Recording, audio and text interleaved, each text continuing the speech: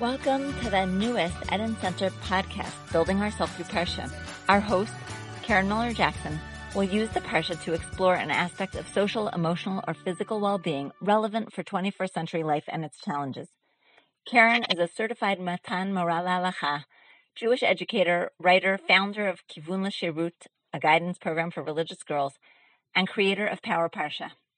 Consistent with the Eden Center's goal of enhancing women's spiritual life through Torah and mikvah, Karen's insights, we hope, will serve as a springboard for self-introspection and discussion. This week's Dvar Torah really goes to the heart of this podcast, Building Ourselves. We'll explore the meaning of the phrase Lecha and how it relates to caring for ourselves, and we'll hear an inspiring interview with my friend and yoga teacher, Cher Mandelbaum.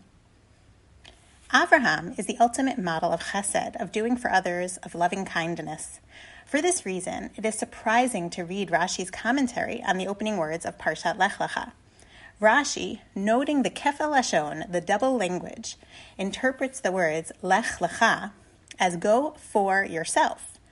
Going on this journey to an unspecified destination was for Avraham's own benefit, lahana'atcha uletovatcha. By going forth and having faith in Hashem, Avraham will be rewarded, says Rashi, with becoming a father, not only of his own children, but also of a great nation. How unusual to find this emphasis on Avraham going on this journey for personal benefit. Rashi is not alone in this interpretation. In the mystical work, the Zohar, it states, and this is a Hebrew translation from the Aramaic, Lech lecha la'atzmecha, ladat v'letaken atzmecha. Lech lecha, unto yourself, to know and to fix yourself. One of my former teachers, Rabbi Yaakov Nagen, takes this image of the journey which Avraham is about to embark on and relates it to this idea. He writes that the double language of Lech Lecha, go unto yourself, teaches that the journey is a journey inward, and through this process a person comes to next week's Parsha, Vayera. Vayera elav Hashem, the revelation of God, enlightenment. The Netziv in his commentary, Ha'emek Davar, explains Rashi's comment as follows. He says that when the Torah uses the language for you, it usually means one is in a state of solitude. It also highlights personal autonomy and individuality. He relates this to other times the Torah uses the language for you.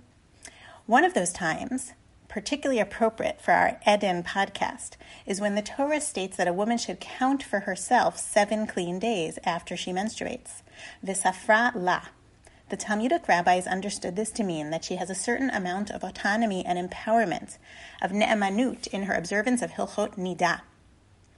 So too, Lecha teaches that Avraham was alone in his thoughts, developing his sense of self and his emunah in Hashem. His journey to himself was an opportunity to strengthen and build himself up, to empower himself. The idea that we should take time to check in with ourselves, to rejuvenate ourselves, and to affirm our personal potential is also found in the tefillah with which we start our day, Modeh Ani. Modeh Ani, literally, thankful am I.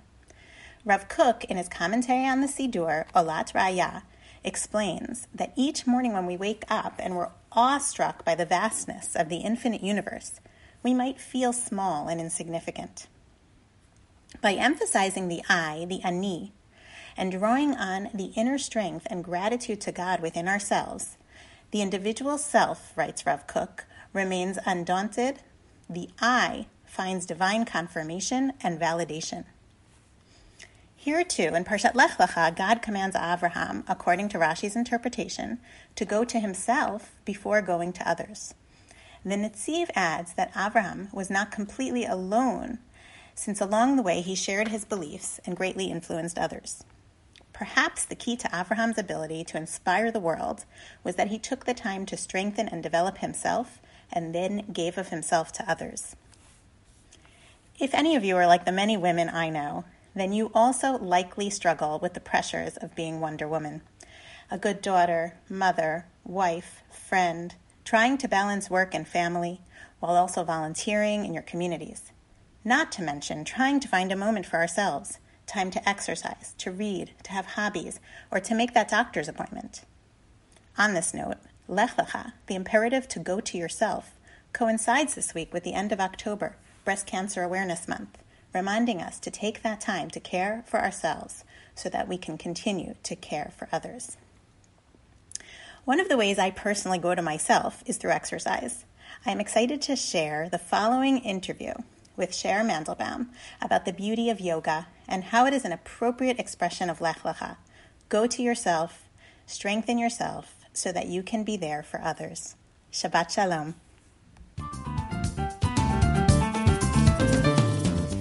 This week's podcast is sponsored by the Eden Center, which works to improve the life of Jewish women and families. Do you know someone who would make a good Chatan teacher? A husband, brother, friend who you think would like to help others begin their married life on the right foot? Encourage them to join our upcoming Chatan teacher training course starting this coming Sunday, October 25th. Details at theedencenter.com/Chatan, H-A-T-A-N. Cher Mandelbaum is a mother of 4 and grandmother of 3 who made Aliyah with her family 11 years ago from Cleveland, Ohio. She began teaching yoga over 10 years ago. She has taught adults, teens, children, and also private classes. She is passionate about yoga and what it does for the body, mind, and soul. Before becoming certified as a yoga instructor, Cher was a speech-language pathologist and communication specialist. She likes to share her fascination of language, anatomy, and communication with her love for the practice of yoga. So welcome, Cher. Thanks so much for joining me for this week's podcast. My pleasure. Nice to be talking to you, Karen. So my Dvar Torah this week for Parshat Lech Lecha talked about Abraham taking time for self-discovery and to strengthen and build himself before becoming a shaliach in the world. I see some parallels between this and yoga. I have to just share that, Cher, you are the one who introduced yoga to my life, particularly at a stage of life where I was very busy, a lot of young children, and coming to yoga class, it was like an island of calm in a very busy, hectic day. And so it's very exciting to be doing this with you. So thank you. I'll be glad to have been the one who introduced you to it. Very much so. And I still love coming to your yoga classes. So what drew you to yoga in the beginning? And how would you describe what yoga does for you? So it's interesting. I've been doing yoga for, I guess it's 15 years now, something like that. And actually I was only drawn to it by accident. It's a very non-spiritual story. I was working out at the local Jewish community center in Cleveland and in my pre-Aliyah days.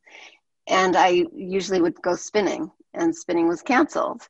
And yoga wasn't quite yet the in thing. It was more of the, those people who carried those funny looking mats with them. And then I almost was like, I'm going to go home because I'm a routine person. But instead, I was like, well, there's a thing happening at the same time. Fine. I'm already in my exercise clothes. Why not? Why not do something that's like, just be a little bit of stretching? And I was really blown away. Actually, the first time I was really blown away. And I was like, I need to do this. I didn't right away I was drawn right away to the physical practice initially.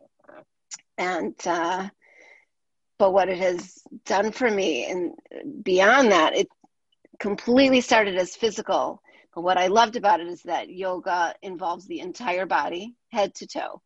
I say it and I mean it. There is no part of your body that is not engaged when you are focusing on it. It quiets my mind. It allows me, but I also want to say it forces me to be present. So I can't be thinking about what was, and I can't be worried about what's going to be, because I'm very focused on what is very tangible, the mat, maybe thoughts in my head that are just being observed. And I feel awake in the body. It's like this balance of effort and ease. That's what it is for me. Wow. So it became more than just a one-time accidental class and more than just stretching. Definitely. Yeah, it took a while. It was a journey till it became more than that, but it slowly had this impact on me. a journey like changed Lech over time. Lecha, very appropriate. Just like, seriously, yes, completely. This is one of the Parshiot. Definitely. So during your classes, you've often talked about the mat and what the mat symbolizes. And it's been a sort of metaphor for that we should be present and, don't bring all of our troubles onto the mat, try to leave them off the mat. And I think that was really interesting. And so especially now where I think people are looking for some quiet, people who have everyone at home, obviously there are people who unfortunately are alone, but when people are needing that quiet, let's talk about the mat and what that symbolizes in yoga. Yes, the mat. Well, I look at the mat as like our Dalet Amot. And as you just said, indeed, especially in this time, but even pre-corona time, we live in a very fast-paced life where we cannot find physical space to ourselves often enough, and we can't find enough space in our head. It's both. And certainly, yes, this time period of social, the irony is we're social distant. We should have all the space we need, but we have less space. And so much more of our head space is taken up. So we go to our mat and we have actual, it's a delineated space that becomes ours. And it's not a big space, but it is big enough. But you can't bring your baggage on it. That's what I always like to say. There's no room for your baggage. Leave it off the mat. There's room for you to be with you. And so that is the metaphor of the mat. And what's so nice is that then you can explore you and delve into you and create space both physically and in your head, even though it's a very small space. And so even in classes where you're right next to someone else, your mat is your defined space. And it's creating boundaries. And then you can do that off the mat too. Everything in yoga that you do on the mat, you can do off the mat. Yes, it's so true. It's everything. It rings very true for me. I often found it hard when people are so close together sometimes, but you have to adjust. You're in a moment and you have to adjust yourself. And then I don't know, did you ever find that then you forgot that someone was so close to you because you were just on your mat? After a few minutes, you start practicing and then it's like, oh, yeah, we were next to each other the whole time, but I was focused on my breath. I was focused on my posture. For sure, 100%. And so it's so interesting because this is so similar to what I was talking about in some of the commentaries on Lech Lecha. And so I wonder, how much do you see, and also you were talking about the mat as the Dalet Amot. It seems to me that there are some commonalities between yoga and Torah values, and so I'm wondering, how do you see that often, and how do you see that expressing itself? Maybe some examples of how you see Torah and yoga connecting. Well, I'll start with what you referred to. I don't know. I don't want to reiterate. Hopefully I won't be saying exactly what you said, but certainly Lech Lecha is a very good example in that parsha of Lech Lecha me'artzecha mi'moladecha mi'beit avicha. This going in is such a beautiful, beautiful commandment. It always has resonated with me. And I think that the phrases that go on in that pasuk just continue to say, go out of your comfort zone. Go into yourself, and we're not always comfortable with ourselves. So that's the first step. How often do we go into ourselves?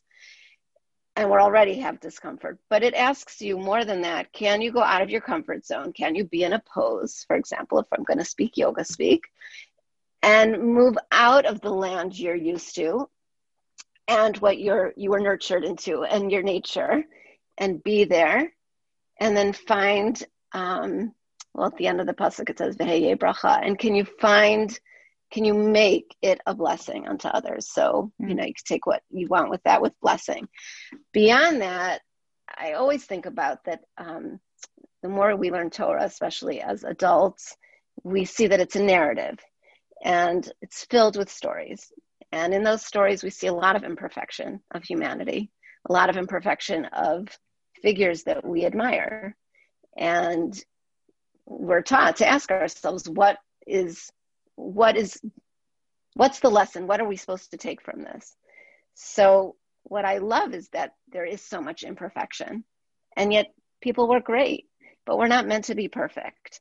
And so I always see that on the mat too. Again, the world we live in, especially with, I think you talked a lot about it on your other podcast, maybe last week, this world of social media, which we're grateful for in this period of time, but it is present.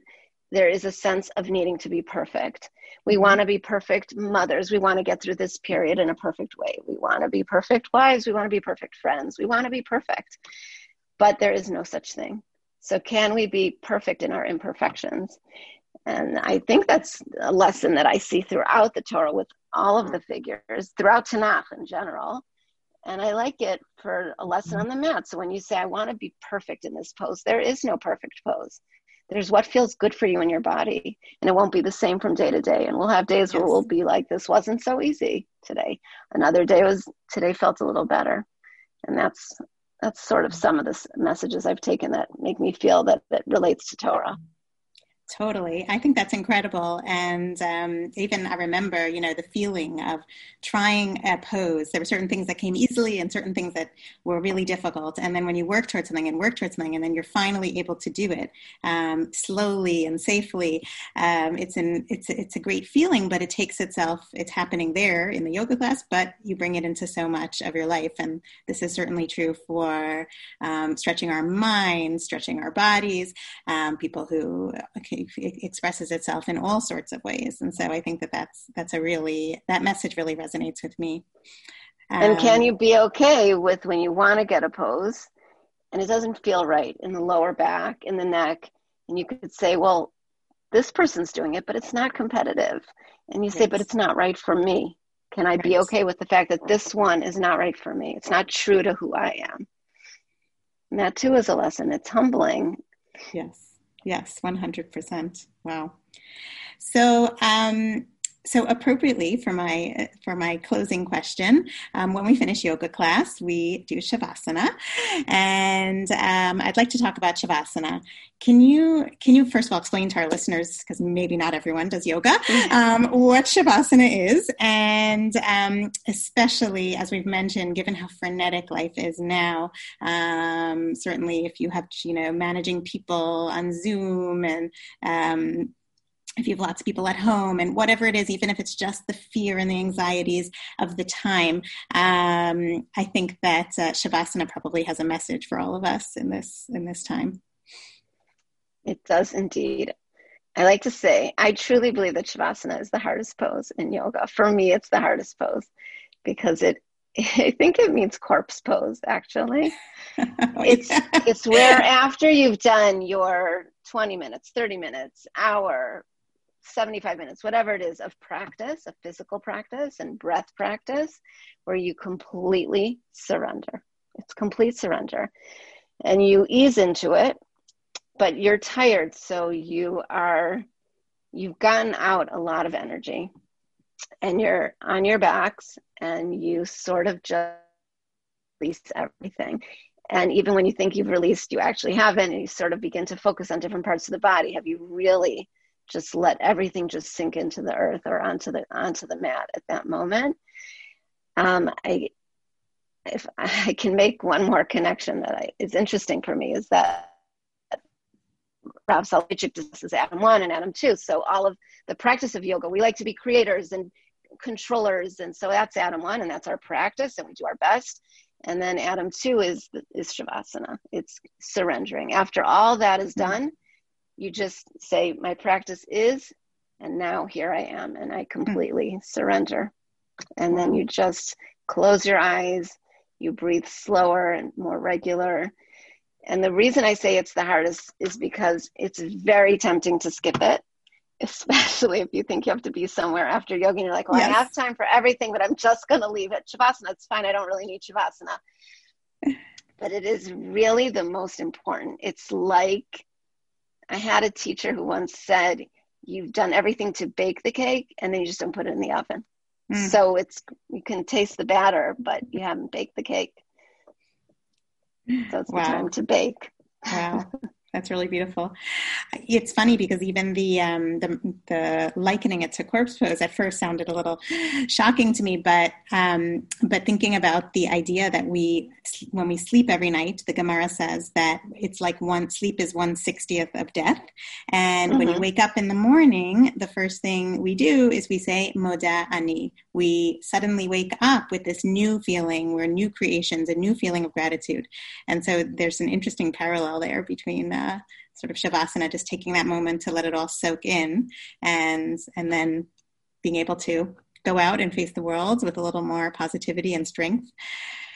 So, yes, completely.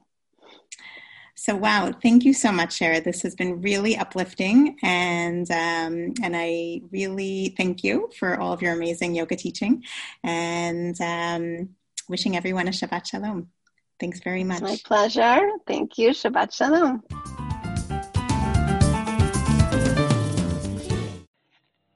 This podcast is hosted by the Eden Center, whose goal is to reinvigorate the ancient female ritual of mikveh as a sacred space for women and use it as the natural platform it is to connect to Jewish women's health, well-being, and healthy relationships, enhancing Jewish women and family life.